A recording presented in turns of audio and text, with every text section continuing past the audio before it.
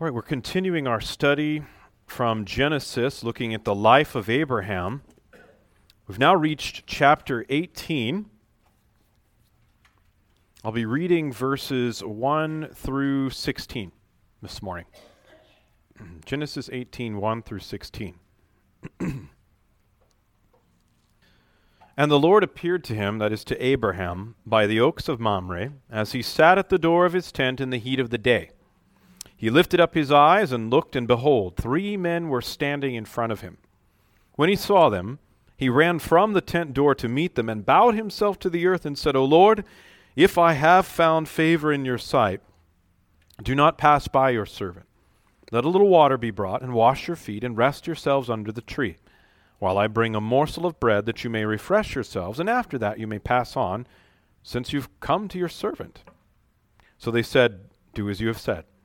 And Abraham went quickly into the tent to Sarah and said, Quick, 3 seahs of fine flour, knead it, make cakes. And Abraham ran to the herd, and he took a calf, tender and good, and gave it to a young man who prepared it quickly. Then he took curds and milk and the calf that he had prepared and set it before them, and he stood by them under the tree while they ate. They said to him, Where is Sarah your wife? And he said, She is in the tent. And the Lord said, I will surely return to you about this time next year, and Sarah your wife shall have a son. And Sarah was listening at the tent door behind him. Now Abraham and Sarah were old, advanced in years. The way of women had ceased to be with Sarah. So Sarah laughed to herself, saying, After I am worn out, and my Lord is old, shall I have pleasure? And the Lord said to Abraham, Why did Sarah laugh and say, Shall I indeed bear a child now that I am old? Is anything too hard for the Lord? At the appointed time I will return to you, about this time next year, and Sarah shall have a son. But Sarah denied it, saying, I did not laugh, for she was afraid. And he said, No, but you did laugh. Then the men set out from there, and they looked down toward Sodom, and Abraham went with them to set them on their way. I've entitled the message, God is a rewarder of those who diligently seek him. I'll explain what I mean by that momentarily.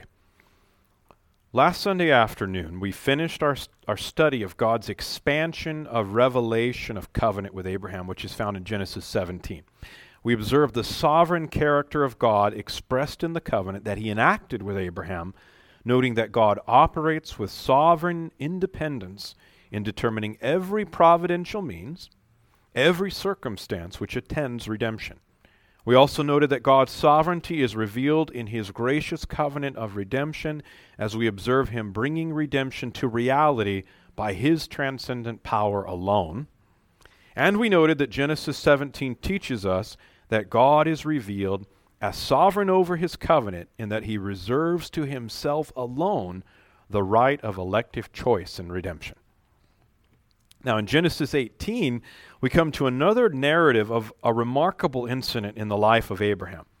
The patriarch has just received the sign of circumcision and a renewed promise of the coming of Isaac, but God is not willing to let Abraham slip back into struggles with unbelief, and he determines to visit Abraham. This visit is varied in its purpose, but since God clearly operates to make Abraham aware of his visitation, we are meant to understand this visit as pertaining to Abraham and God's covenant with him. Even the destruction of Sodom and Gomorrah, which follows this divine visitation, is to be understood in relation to God's gracious covenant with Abraham. We'll get there eventually. Now today, as we examine the beginning of this visit, I want to draw out just a simple lesson. God is a rewarder of those who diligently seek him. Now, up until this time, I think we can reasonably argue that we have seen an emphasis in the text which presents God as seeking Abraham.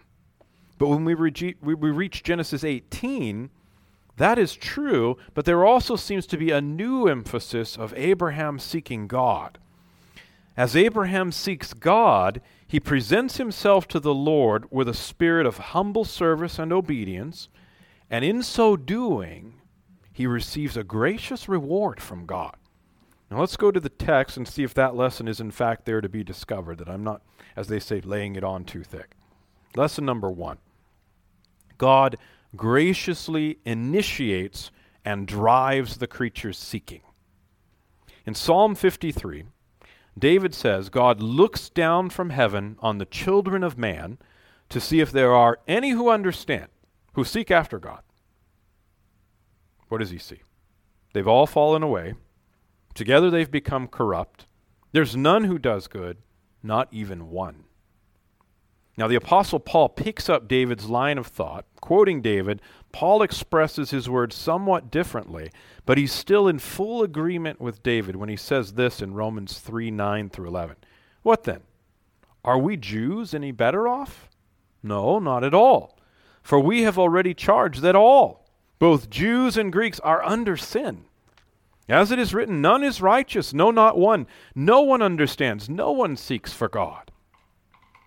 Now, having read these verses to you, I think you have to immediately ask, is Tom's premise wrong?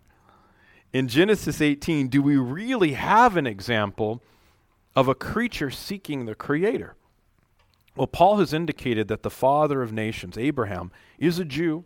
Like every other pagan nation around him, he's not different in terms of being under sin. The Jews aren't any better off in terms of intrinsic redemptive value or advantage. Nevertheless, in this passage, I think we see Abraham engage in an unmistakable act of seeking God. Now, how do we explain this in terms of David's and Paul's thinking? Well, the answer is in the text. Notice how it begins. And the Lord appeared to him. It was not in the context of Abraham initially seeking that the Lord was discovered by Abraham, but rather in the act of God revealing himself to Abraham that Abraham's seeking finds its origin. Christ told his disciples, you did not choose me. I chose you and appointed you that you should go and bear fruit and that fruit should abide, so that whatever you ask in the Father in my name he may give to you. That's John 15:16. Now, carrying that thought into what Christ is saying into the moment of Genesis 18, we see that God revealed himself to Abraham so that Abraham would see him in order to seek him. And notice how he revealed himself. We're told that the Lord revealed himself. The Lord, all capitals, L-O-R-D. The capitals remind us that it was the covenant God of Abraham who revealed himself. This was not the same manner of revelation with which God would reveal himself to Sodom and Gomorrah as their divine judge. The Lord, Jehovah, the God of the covenant, Yahweh, has revealed himself with grace and mercy to Abraham. Now, I bring these things to your attention so you'll see that those who seek after God do so because it's God who initiates and drives the revelation of himself to them. We don't discover God. God reveals himself. He's even set up the very creation to declare himself, as David reminds us in Psalm 19. The heavens declare the glory of God. The sky above proclaims his handiwork. Day to day pours out speech, and night to night reveals knowledge. There is no speech, nor are there words whose voice is not heard. Their voice goes out through all the earth, and their words to the end of the world. Now, as we contemplate this truth, we learn how very gracious is our God. If men are to seek God and be saved, then God must first be pleased to effectually seek them and declare himself to them. He's not obligated to do so either. It's due to no fault of his own that though he's declared himself in all creation, men choose to suppress the truth in unrighteousness and worship the creature rather than the Creator. That's not God's fault.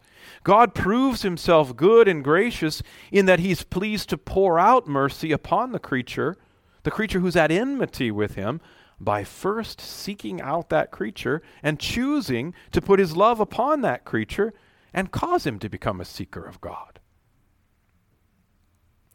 As a second lesson from the passage, notice that God sets up the very circumstances that compel the creature to seek himself.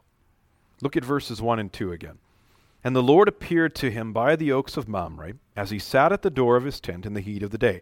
He lifted up his eyes and looked, and behold, 3 men were standing in front of him. When he saw them, he ran from the tent door to meet them and bowed himself to the earth.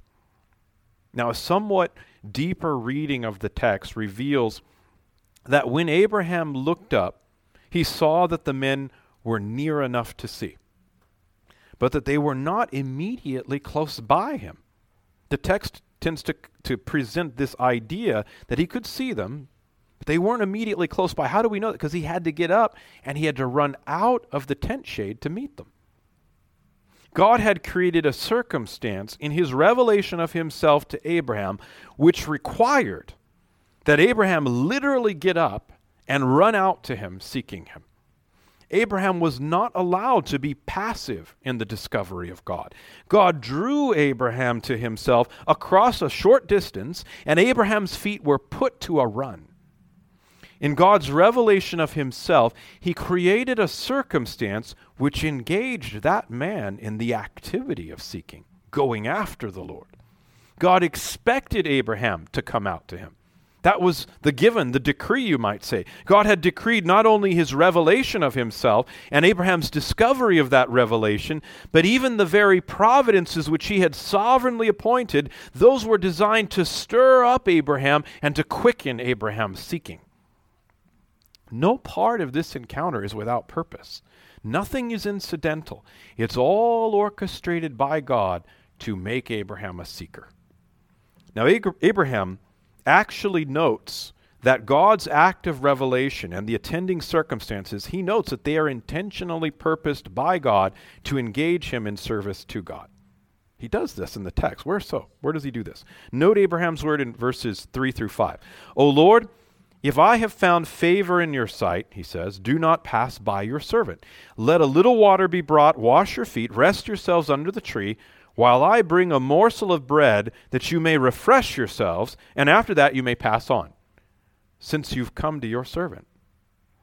That little word, translated since in verse 5, is significant. It would probably be better translated as therefore, or for this reason. Abraham's words demonstrate to us that he recognizes the purpose of God in revealing himself to the man. God had revealed himself to Abraham, and exactly at the time he had, in the way he had, so that Abraham would run out to meet him and bow down before him and serve him. And Abraham did indeed run out to meet him. There's significance in that recorded action as well. That leads us to a third lesson. The third lesson is this. When God reveals himself to the creature, he reveals who he is and not simply that he is. Now, there are many philosophers and religious figures in this world who through the ages have recognized that there is a God. But most do not know the one true God. They don't know the one true God because he's not revealed himself in terms of who he is to them. This was not true of God's revelation of himself to Abraham. He had first declared himself to Abraham in Genesis 12, and that revelation was personal. God declared himself as the God who blesses. He made sure that he revealed himself to Abraham as a rewarder from the beginning. The promise of the reward preceded Abraham's obedience. Listen to Genesis 12, 1 through 3, when God introduces himself to Abraham. Now the Lord said to Abram, "Go from your country and your kindred and your father's house to the land that I will show you. And I will make of you a great nation. I'll bless you and make your name great so that you'll be a blessing. I'll bless those who bless you, and him who dishonors you I'll curse. And in you all families of the earth shall be blessed." So Abraham went as the Lord had told him. In Genesis 18, in this text, we see that Abraham recognized the God who had promised reward. That was this God. In Genesis 18:2, we read that Abraham lifted up his eyes and looked. That's the phrase, lifted up his eyes and looked. The sense of the original language is that Abraham saw something significant to him and intently looked at it. The words are meant to convey the idea to us that Abraham recognized something worthy of intense scrutiny. When he reaches the three men, he bows down before one of them in particular immediately and addresses him as Lord. Note verse 3. O Lord, if I have found favor in your sight, do not pass by your servant. Now this word translated Lord in English is not now Jehovah or Yahweh as before. This word is Adonai. That is, Master. This is a title which a Jew spoke to address God alone. Abraham had received revelation from God which conveyed knowledge of who he was. This was no ordinary greeting for some passing strangers. Now perhaps it had begun in Abraham's mind with this fleeting thought, with a decision to provide customary hospitality. Initially, perhaps he thought, well, I need to show hospitality. But very rapidly, such a mundane observation is discarded as Abraham becomes convinced in his heart, in his very spirit, that this is God. This is the God, the one that I know. This is the man of God, brethren, Jesus Christ, very God and very man, now standing before him. And he's intensely aware of this. Abraham probably didn't know that the promised seed stood before him in this pre-incarnate theophany of the Son of God. I don't know what he would have done with himself if he had had that much revelation. Probably didn't know. But he knew that this was God, the God who had graciously enacted a covenant with Abraham and promised him reward. Abraham recognized his God personally because God had revealed himself personally. And so we see that the incident of this divine visitation in Genesis 18, it teaches us that the promised reward of God, this promise of reward, which the seeker of God seeks and enjoys, that reward, part of that reward, is who God declares himself to be. That's a piece of it. When he causes the creature to seek the Creator, God does not leave the creature to his or her own devices of investigative discovery. Were that true, none would seek, none would discover, all would be lost. Rather, God graciously, proactively engages with the creature to reveal to the creature the excellency of covenant with himself. He reveals that he is a good and generous God. In revealing himself personally, he gives the creature every reason to admire and desire, to seek and know this redeeming, rewarding Creator God. Why does the creature seek God? Because God presents himself with a beauty of holiness and with a treasury of loving kindness to the creature, and then he causes the creature to recognize that beauty and desire that treasury. Now we see this demonstrated in Abraham's words and actions in Genesis 18. As a fourth lesson of God's revelation of himself as a rewarder of those who diligently seek him, we note that this circumstance of God drawing near to Abraham, it was a test of faithfulness as well. This was an opportunity for faith to be expressed. Seeking after God is an act of faith. There's no seeking after God apart from faith.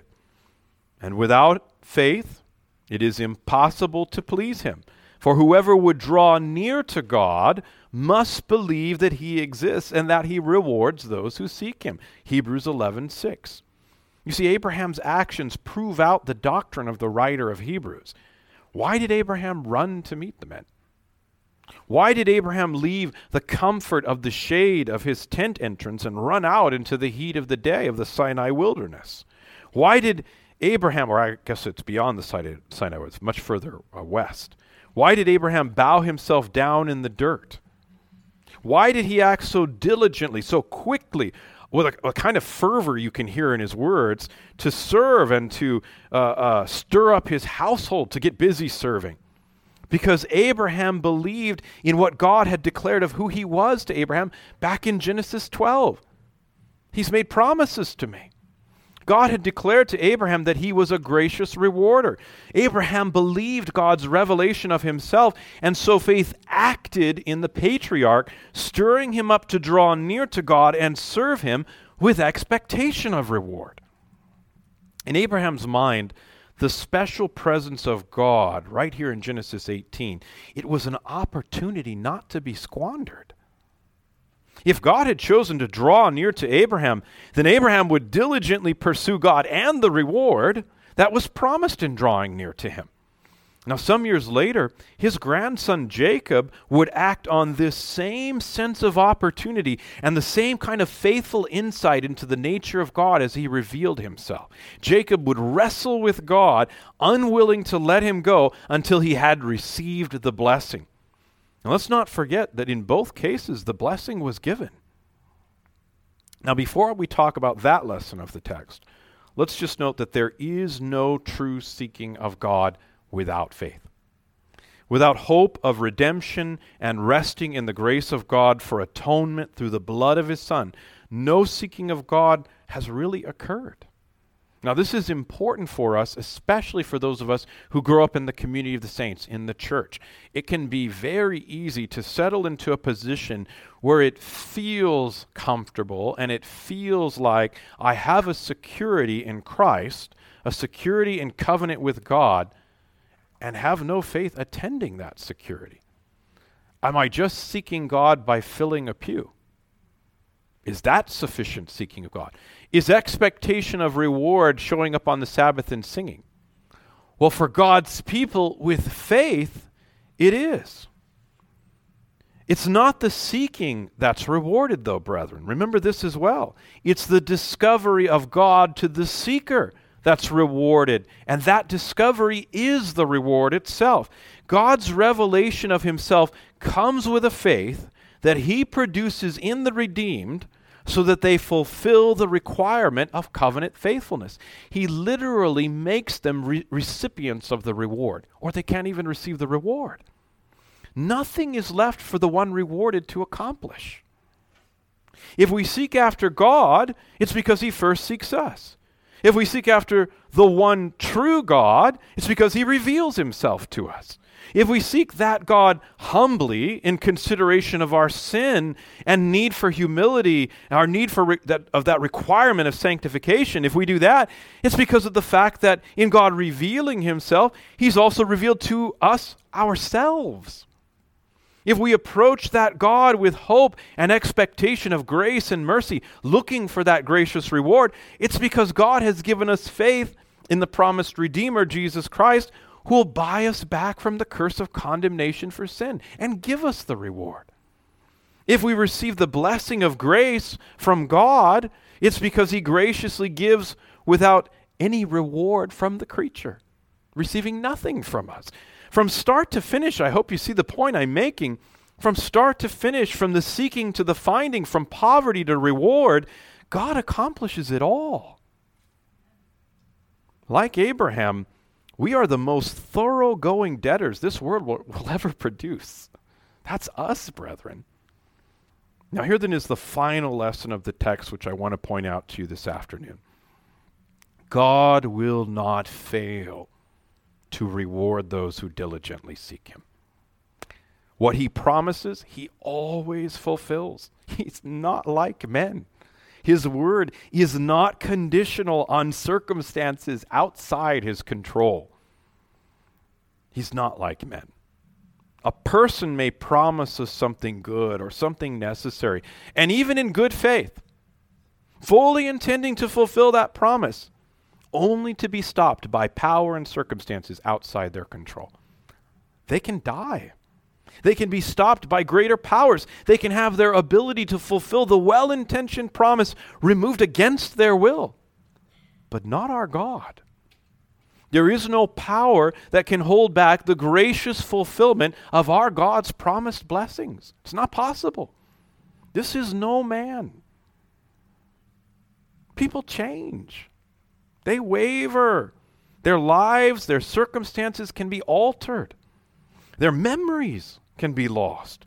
Their good intentions can be forgotten. Their very personalities are subject to change. Their feelings toward us can alter.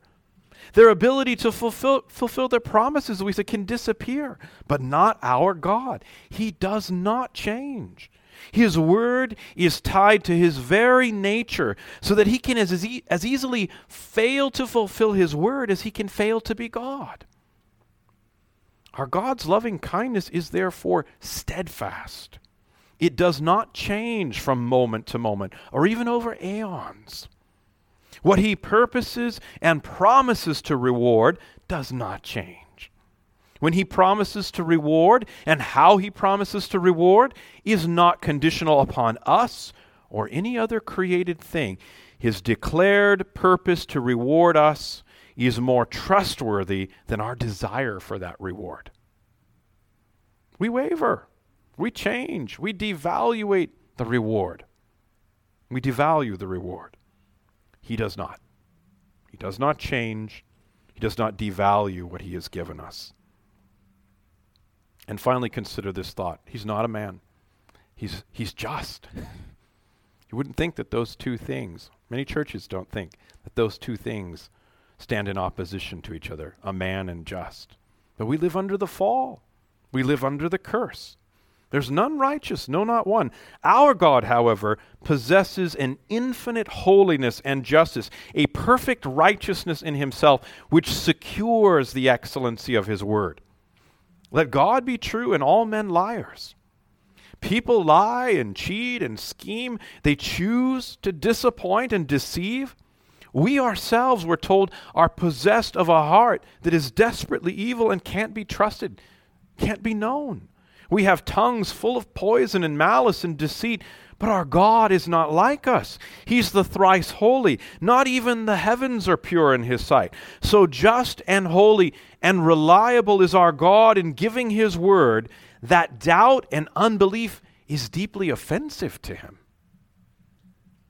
There are many times when we read about God's wrath being aroused against Israel, stirred up against Israel, times when he broke out in judgment against her because she questioned his faithfulness and complained about the reliability of his word and the goodness of his intentions. Such doubt and complaint was infidelity, denying the very justice and holiness and veracity, the truthfulness of God. God is not to be questioned, only believed. And with such a certainty of faith in his steadfastness and righteousness and faithfulness, that we've even come to a place of saying, though he slay me, yet will I trust him. That's the kind of trust God expects from his people. And his nature is worthy of that trust. The promised reward, I'm simply trying to tell you, the promised reward is certain. It is certain. Our salvation is accomplished, and we may even already consider ourselves as glorified, so certain is the promised reward of full and glorious redemption. Abraham diligently sought God, and God gave the blessing. Jacob's wrestling went on all through the night, brethren. This is where we weaken. We don't like wrestling all night long. It's not in our nature to wrestle all night long. We wrestle a few minutes and then we're ready for someone to throw in the towel. Our God is to be trusted as faithful and not like a man all our lives. Brethren, the wrestling of Jacob's night is our entire life. Adonai is to be served. He's worshipped and trusted by Abraham. There's our example. And having graciously received the food from Abraham, what do we discover in verse 10? Immediately he says, I will surely return to you about this time next year, and Sarah your wife shall have a son. There it is. Now it's the promise of Isaac, isn't it? Declared once more. The reward is promised, but there's a beautiful, brethren, there's a beautiful nuance in these words which is lost to us in the English translation. The English translation is not very accurate, not in terms of a word-for-word translation. Rather, it's an attempt to interpret the intent of our Lord in uttering these words. Now, I've attempted to capture the deeper meaning of the words with this paraphrase, which is closer to the word-by-word translation. Listen, the Lord Jesus says, I will surely return to you when the time of revival of life comes around again. Mic drop, right? I will surely return to you when the time of revival of life comes around again. How can we hear those words and not hear a prophetic utterance, a declaration of the Son of Man coming as the Lamb of God to take away the sins of the world? In that statement, we hear the promise of Jesus Christ from his own lips to provide reconciliation with God so that God's people may be raised from the dead, even as he'll be raised from the dead. Abraham received not only the promise of Isaac in that moment, he also received the promise of the Messiah from the Messiah, the ultimate seed promised to Eve and to Abraham, through whom all the nations of the earth would be blessed. Just because he got off his backside, ran out of the shade of his tent, and bowed at the feet of Jesus. Now, as I conclude, I hope that this curious incident in the lives of Abraham and Sarah has reminded you of God's declaration of himself to you. He has declared that he is a rewarder of those who diligently seek him.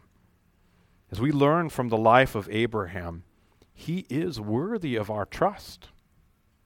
We are not worthy of his loving kindness and grace, and he's worthy of our worship, our service, the kind of faith that causes us to leap up and run to him and fall at his feet as Abraham once did. If you do that, you may be assured that he will come to you and dine with you as he once did with Abraham. In Revelation 3, in verse 20, Jesus declares himself the rewarder of those who diligently seek him. How does he do that? He says these words, "Behold, I stand at the door and knock. If anyone hears my voice and opens the door, I will come into him and eat with him, and he with me." God is a rewarder of those who diligently seek him. Amen? Amen.